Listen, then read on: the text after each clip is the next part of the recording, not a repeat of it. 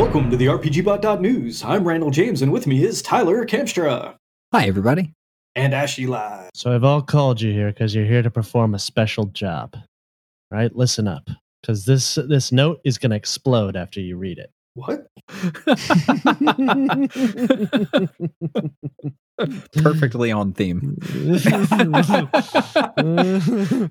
All right, Tyler, what is happening? Tonight we're going to talk about Keys to the Golden Vault. So this was freshly released just last week as of when this episode drops. I don't know when you're listening to this. Just pretend it was last week anyway. So this is the new adventure compendium from Wizards of the Coast for D&D 5e. It is an adventure themed around heists. So, breaking into a place and stealing stuff. It's a great theme. Mm-hmm. Well, okay, I want to make a distinction, right? We always break into places and steal stuff. The difference is we're going to plan it this time. Oof. Yeah, that feels different, doesn't it? Also, the people that we're stealing from may or may not, usually they're definitely evil. Maybe they're not evil this time. A lot of times they're dead. So they're probably not going to be dead this time. Does it still count as breaking and entering if it's a tomb? Or is that a different crime? That is either grave robbing or archaeology, depending on how long it's been there. Yeah, all right. All right, so let's jump in. So the adventure starts with a little blurb. It says, these short adventures work best with players who enjoy the heist genre. In addition to thrills, drama, strategizing, and twists, each adventure includes opportunities for exploration, role-playing, and combat. So this isn't a hack and slash campaign. This isn't your big heroic fantasy. This isn't like Rise of Tiamat or any of those things. These are 13 very, very loosely connected one-shots that you can run either standalone or you could just run them back to back as a long-form campaign. But this is kind of a genre departure. As far as I know, I don't think TSR or Wizards, I don't think there's ever been an official heist book for D&D. And yeah, like Tyler alluded to a second ago, what will feel familiar is the loosely coupled set of stories. We've seen a couple books in the past couple years like this from WoTC, one of them being Candlekeep, one of them being Radiant Citadel, where if you wanted to string these things together and play them as a campaign, they work. They're level appropriate. You can go from level to level and play through. Vice versa, if you're looking to insert something spicy, let's say you've got a homebrew campaign, and it's like, look, I just don't have time to plan the next couple sessions. Great. Grab one of these at an appropriate level, stick it in your story, keep everybody happy, keep them guessing, maybe reskin a couple things, and then when you're ready, hop back into your normal story. Yeah, and that's absolutely how these are intended to be used. Like every adventure starts off with guidance for how you can drop the players in. The thing that loosely connects the adventures, even that is basically just a suggestion. So the adventure itself establishes this organization called the Golden Vault. And it's kind of an extra-planar, cross-world Robin Hood-style organization. It may or may not involve good-aligned metallic dragons, which is intentionally unclear. And the way it's described is it's a very shadowy, individual Splinter Cell-based organization. So you might never meet another member of the Golden Vault. You might be in the same room with them and both find out, wait, you're in the Golden Vault, and neither of you know anything else about the organization except your immediate compatriots.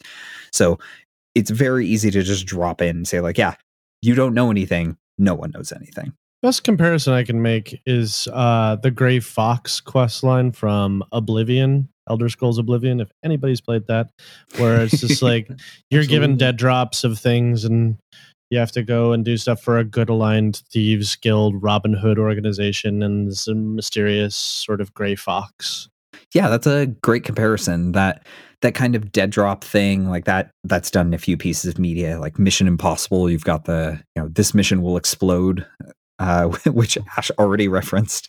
There's kind of a Charlie's Angels vibe thing where it's you have this box that the voice comes out of that gives you instructions, and you're yes, thanks boss, that's only talks to us through this boss. Our our band of merry adventurers is going to go perform hijinks now. Yeah, it is nice to see D&D play with the heist genre because I am a big fan of heists. I think they're fun.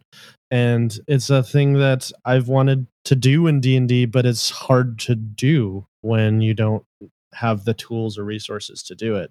It does remind me a bit of Blades in the Dark, which is if you really want to get into the heist sort of fantasy, check that game out. Yeah, there are some other RPGs which are more purpose-built for heists, and like those concepts are more baked into the game.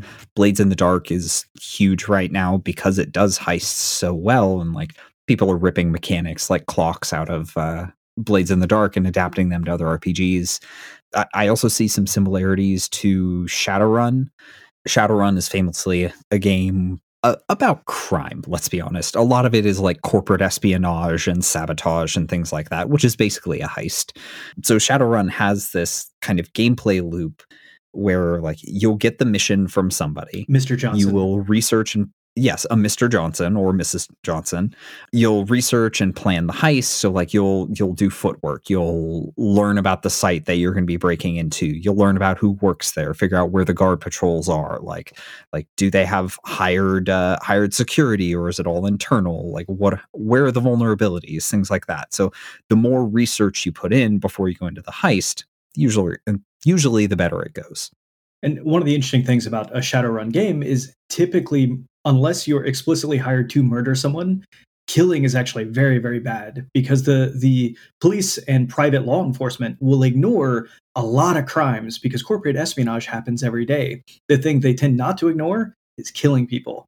So it doesn't make you happy, it makes you a target, and it doesn't make your Mr. or Mrs. Johnson happy because now it's more likely whatever they were doing is going to get, uncovered as part of the murder investigation. Versus in D&D, right? Like, what is our first instinct typically? I don't want this guard talking later. They saw my face. Gonna have to kill the guard. No witnesses, no crime. It occurs to me that the next bullet that I wrote down to describe this in our show notes is execute, which feels like a poor choice of words considering we were just talking about killing. Yeah. The plan. Execute the plan. Execute the plan. Also, I think a heist has gone wrong if you have to kill people. Yeah. But that is a thing that happens a lot in this book. So, Yeah. It's still D&D. It is still D&D. There are a few places where your hand can be forced and combat is basically the only option. Some of the folks you're robbing are really, really bad people and they will kill you to stop you. So, sometimes you don't get a choice, but looking at most of these adventures, like most of them can be solved completely combat free if you're clever. So Wild Beyond the Witchlight was the first official D&D adventure that was published where you could solve the entire campaign without combat. And it's exciting to see that done again. And the heist genre makes a lot of sense because it's more about like stealth, subtlety, stealing things, misdirection. If you go in with like a hitman mentality where it's like, I'm going to lure every single NPC into a closet and then kill them one by one so there's no witnesses, like that's not going to go well for you. Don't do that. Seeking the truth never gets old. Introducing June's Journey, the free-to-play mobile game that will immerse you in a thrilling murder mystery. Join June Parker as she uncovers hidden objects and clues to solve her sister's death in a beautifully illustrated world set in the Roaring '20s. With new chapters added every week, the excitement never ends. Download June's Journey now on your Android or iOS device or play on PC through Facebook Games. If you own a vehicle with less than 200,000 miles and have an auto warranty about to expire or no warranty coverage at all, listen up. CarShield has a low-cost month-to-month vehicle protection plan that covers more parts than ever. Visit carshield.com/audio to find out how you could pay almost nothing for covered auto repairs. Drivers who activate this vehicle protection today will also receive free roadside assistance, free towing, and car rental options at no additional cost. Get your free quote today at carshield.com/audio. That's carshield.com/audio. So should we talk about some of the heists that are in this book? Yes. Because there's a lot of them. Yeah, 13. So this runs levels 1 through 12. Most of the adventures are intended like you start at level X, you end at level X plus 1. So you'll level after almost every adventure with a couple of exceptions. There's a table in the introduction to the book that says like run this adventure at this level, this adventure at this level. And if you want to run it as a back-to-back campaign, just go through them in order, check that table and see if they level up after a session. So first heist in the list, you rob a museum. This is kind of a classic. Yeah. Mm-hmm. And if you've seen any of the marketing materials, there are a couple of shots from this specific heist. Not all of the enemies in the art are correct to the individual heists as far as I've seen, but like it's close enough. It is worth saying. So we're going to do our best to be mostly spoiler free. Yeah. We'll talk a little bit about the structure of the heist. So if you're thinking like, oh, should I leave it on? Should I turn it off? Should I leave it on? Should I turn it off? Go ahead and leave it on. We'll talk a little bit about what's going to happen. We'll be vague. It's going to be great. We won't tell you anything that's not in the first 2 paragraphs, like the introduction summary of the adventure for each thing. How about that? Mm-hmm. All right. So adventure number 2, you rob a casino. Now, if you've seen Casino Royale, like not that. It's not that. Wait, I don't think that's what Casino Royale was either, right? No, that was just a James Bond movie. Fair. I guess that's not much of a heist, was it? No, it wasn't. Really. Ocean's 11 is a better comparison. There you go. Ocean's 12, Ocean's 13, Ocean's 8. There's only one. Let's just stick with the one. Oh, come on. I thought they were good. The thing I did like about this was that it has mechanics for like casino games and like detailing like how that stuff works. Some of it is more inspired than others. Three Dragon Ante makes a reappearance. The Life and Death game is kind of boring. It's just you're just rolling. It's just 50-50 odds. It's a 50-50. Yeah, it's not great. Although I do like the copper slots. It's a simple system, but it's basically what slot machines are. So yeah, I love that we have official D&D rules for how slot machines work now. Steal that for other RPGs.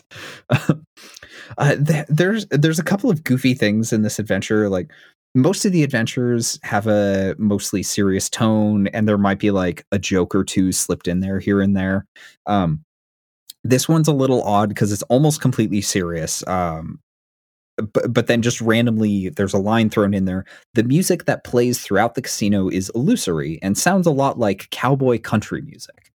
So I'm just like, you're in there doing your heist shenanigans and like fiddling and twangy guitar. Like this is so odd. It's so odd. It's a choice. It is a choice. It's not what I would expect in a casino. Yeah. It also means that canonically, cowboy country music exists in the Forgotten Realms. Yep. That's been my experience. I'll be honest, actually, the flavor that I took from it was like less Vegas Strip casino and more like Wild West poker room and blackjack hall.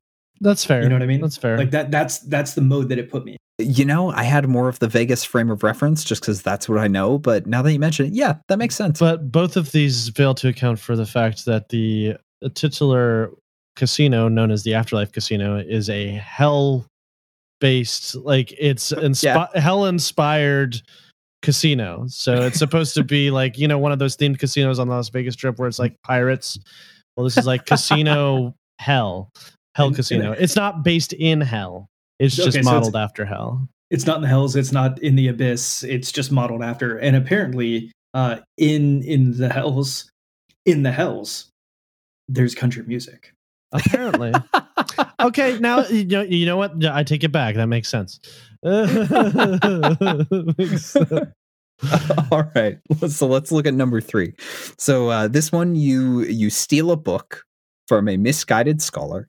Now, I think fans of Call of Cthulhu and similar games are really going to enjoy this one. It is reminiscent from one of the introductory scenarios from Call of Cthulhu. It's a haunted house, essentially.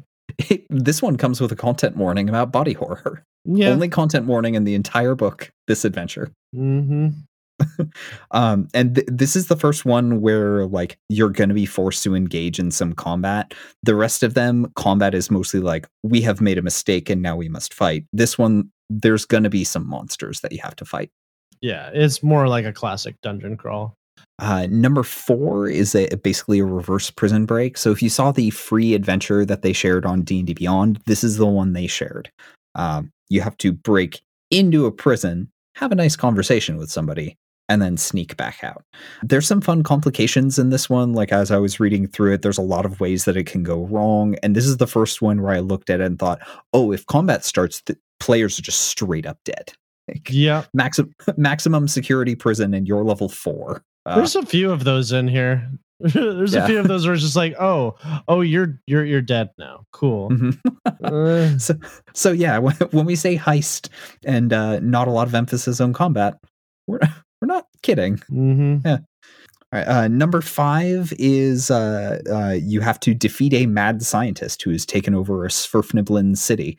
This one, Gesundheit? Sverfniblin, Deep Gnome. I do like the name of this heist. It's called Talkworth's Clockworks. Yeah, I just thought that was cute.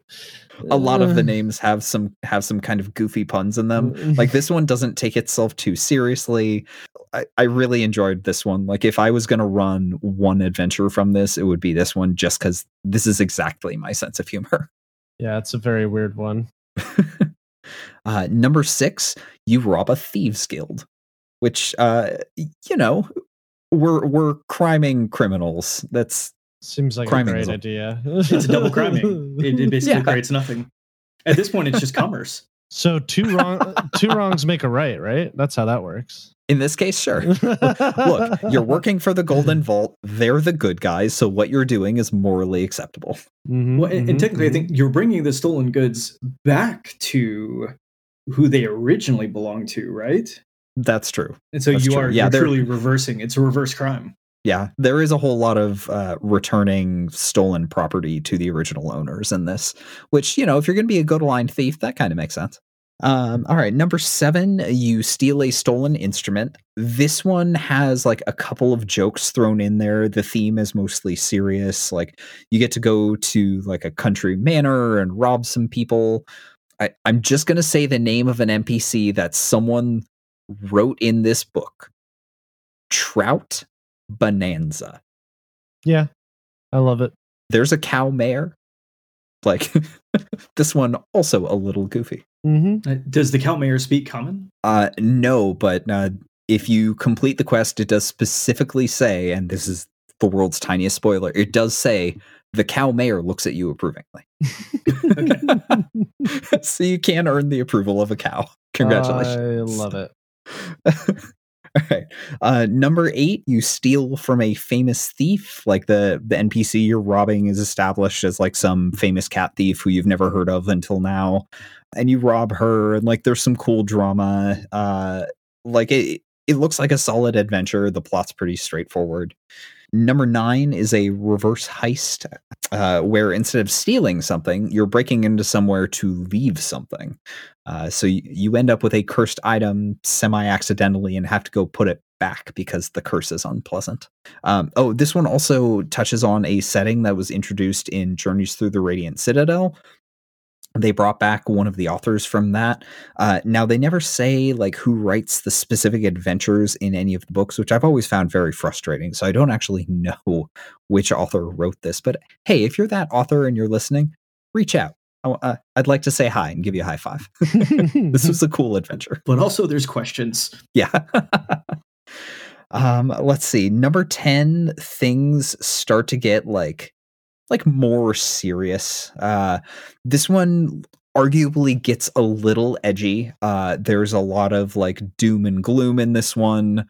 If you looked at this one for a while, you can make some Kingdom Hearts jokes, because like the plot of the adventure is you have to go steal a king's still beating heart. It's like, okay, take it easy there.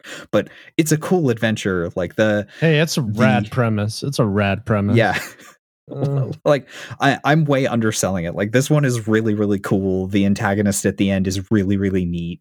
The like consequences for failure and the like results of success are both really, really cool.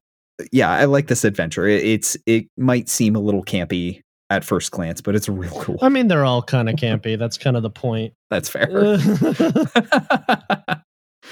All right. Let's see. Number 11 is your classic train heist where you have to break onto a train and steal something. There's a twist. Yes. This one and the next one were my two favorites. If I was going to run two adventures from this, it would be these two. I love a good, great train robbery. And I mean, this train goes through time and space. So that's cool. Yeah.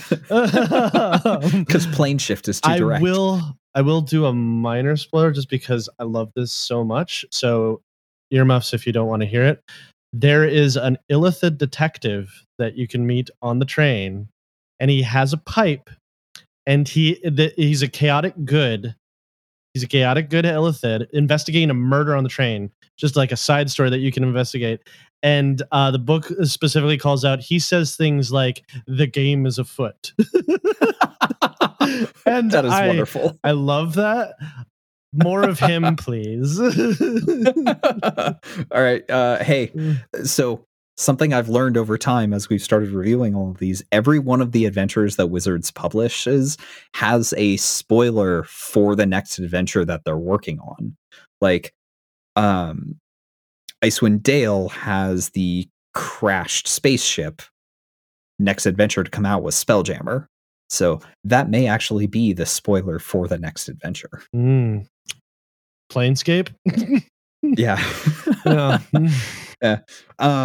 Let's see. There's also a bit of text in here that I think you can't just throw that out there and then not explain it for folks at home. What would be the tie-in between this and Planescape? The interdimensional train that goes through the different planes of existence. Okay, so it isn't Sherlock Mind Flayer. It's the time train. It's the time train. But if the Sherlock Mind Flayer doesn't appear in Planescape, I'm done with you, Wizards. I'm done. We're holding them hostage. You're on thin ice. I mean, they're already on thin ice, but this would be it. I don't care about that OGL stuff anymore. I just care about this. Okay, so one thing in here, true names aren't restricted to spoken language or script. A creature's true name could be a specific gesture, sound, or other type of expression, such as the tolling of an iron bell, a mathematical equation, or a sequence of notes played on a particular kind of instrument. Which, neat. I didn't know that. And in case you're wondering why Tyler is mentioning true names, the goal of this adventure is to find a guy who knows some true names. So that's you're not stealing an object, you're stealing information this time. And that is explained in the first couple paragraphs. Yeah. That's not a spoiler. Yeah. And then just for folks at home who might not be familiar, what is the significance of a true name in 5e? True names for like demons or outer planar entities give you full control over that entity. Basically, they have to do what you say if you know their true name. And so especially devils and demons guard their true names fiercely. And the person you're trying to find, who is named the Stranger, has been stealing people's true names, and he got arrested by Modrons and is being taken to Mechanus on this interdimensional train. It's a delightful romp. Please check it out. Perfect. Thank you. All right, we're going to touch on the last two real quick, and then we'll have opinions. So number 12, you infiltrate a fancy party to rob the hostess. Mm-hmm. The party is very cool. Fae go to it. And then adventure number 13, you steal the Book of Vile Darkness. No big deal. From an Afridi. Yeah. So it's like you start robbing a museum at level 1, and at level 11, you're stealing the Book of Vile Darkness. So, nothing can go wrong there. Nothing at all. Mm-hmm. All right. So throughout this whole thing, like we mentioned that there's a few things loosely tying it together. There's some suggestions for long-term antagonists that can run through the whole campaign. Rival thieves, you could just throw in another party of adventurers that are also on the adventure trying to beat you.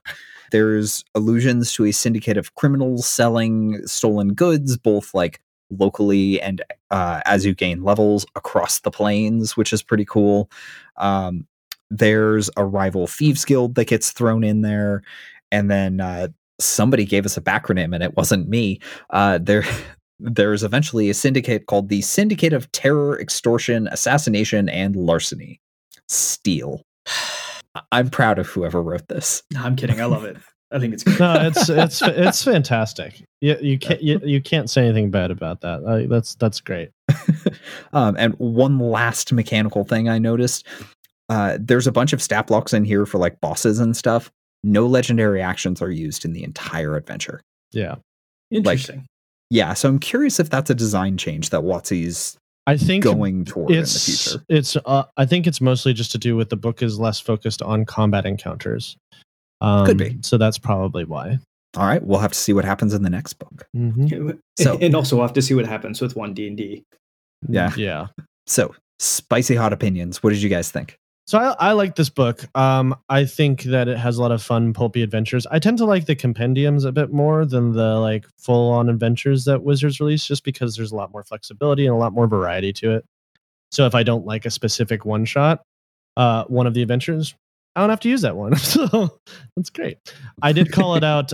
My two favorites were the interdimensional train and the Fae party. I'm a sucker for, these sort of sinister balls sort of thing. There's a really cool twist for that specific one that I'm not going to spoil, but it's really cool. And I think it goes in a direction I was not expecting. So definitely check that one out. If you only run one adventure, it should be that. It also reminded me again of Regency Cthulhu, which was great. Like it really reminded me of Regency Cthulhu, especially the first adventure for Regency Cthulhu that they released called The Long Corridor. It very much has a similar vibe to it. But yeah, I mean, Feywild, Ball, what more could you ask? It's an archmage who with mysterious intentions, and you're being hired by her husband. Great. It's a great setup. I love it. A lot of spicy stuff. If I had some criticisms of the book, I do wish that they had more mechanics for heists. Like we were mentioning Blaze in the Dark and like the idea of clocks, running clocks and stuff like that. While they do mention patrols every so often, like they don't mention like, here's the patrol schedule, maybe have running clocks. Here's how you can increase the tension. They did have a companion post on D&D Beyond about running heists, which I think is really interesting, and I would have liked it to be included in the book because whoever wrote it did a really good job about how to run an effective heist, and I would have liked that to be included in the book because I think that's what the book was missing. A lot of these feel like just dungeon romps with less combat, and so I would have liked them to lean more into that, make 5th edition a bit more like play with the systems a bit more so that it could be more heist-like. And we'll stick a link to that article in the show notes. So if you're interested in reading it, you can go find it, see what you thought. So I think I generally agree with Ash. I love the compendium aspect of this. I like the idea that I can pick it up, I can take it with me, use one story, two story, but I don't necessarily have to run it all together in order for it to make sense for my players. The other thing that I really enjoy is we've talked about a lot of things that aren't combat on this podcast. We've talked about, how do you do puzzles? How do you do traps? We've talked about improving social interaction. What I like in this is a lot of times I feel like setting up this type of story, setting up a heist, it's in a space where it's a little uncanny because we're used to doing the RP for social engagement. We're used to doing the mechanics of deception, of investigation, of sleight of hand. But I feel like chaining it together as part of a story is a weakness that a lot of the other parts of the game we've talked about, like puzzles, like traps, don't necessarily capture. So it's a great opportunity for folks to use skills that matter less often in order to put a story together. And so I think even if you never ran one of these one-shots, as a storyteller, as a dungeon master, reading through this and seeing like, okay, here's how they chain these things together, and that feels really impactful. That's something I might borrow and bring to my own game. Probably makes you a better home brewer for 5e as well. Mm-hmm. Mm-hmm. Yeah, I could easily see just taking some of these adventures, just popping them into already existing games without breaking too much lore. Like a lot of these feel like if you're running any sort of high fantasy game, you could easily pop these in anywhere. You don't have to run the game as a campaign. While I think it would be fun to do it as a campaign, I could see it getting kind of repetitive after a while because it's very much episodic and you're essentially kind of doing the same thing over and over again. And with a lack of combat, some players are not going to like that. But I think in this case, like some of the companions that they released, I could see running a full campaign with it. This one I feel works better for just plug and play. Just like taking pieces out and running it. Yeah, I think I agree with both of you guys. They kept the mechanics very much to what already exists in the core of 5e. Like, they didn't encourage tweaking the mechanics, which probably does make this a lot easier for people to just pick up and run, especially if you're doing it as a one-shot. If you were going to make heists a serious part of a campaign long term, yeah, like there's some mechanical changes you could make, borrowing stuff from other games like Ash suggested. That's definitely a good idea. But accessibility is really good here, so people being able to just drop this into a game is nice. And I think calling it a dungeon romp is accurate. Like a lot of these, if you look at the maps, you're just like, oh wait, this is just a dungeon crawl. Which I don't know. You could say a heist is a dungeon crawl. If you use the 5-room dungeon method, anything's a dungeon crawl. Yeah, I mean, even the train feels like a dungeon crawl. So, you know. It's just linear and moving. Mm-hmm. Yeah. I enjoyed the book a whole lot. I would happily run these adventures as one-shots. I think I am one of those people that probably wouldn't endure this for a full campaign because I do enjoy combat so much in my RPGs. But yeah, like I would run these, I would play this style of game for a few sessions and enjoy it quite a bit. And I think they did a good job with this. All right, folks, thanks so much for being with us today. If you've enjoyed the show, please rate and review us on Apple Podcast and rate us on Spotify or your favorite podcast app. It's a quick, free way to support the podcast and helps us to reach new listeners. You'll find links in the show notes. You'll find affiliate links for source books and other materials linked in the show notes, as well as on RPGBOT.Net. Following these links helps us to make this show happen every week. There are literal wolves howling outside my window. Better get familiar.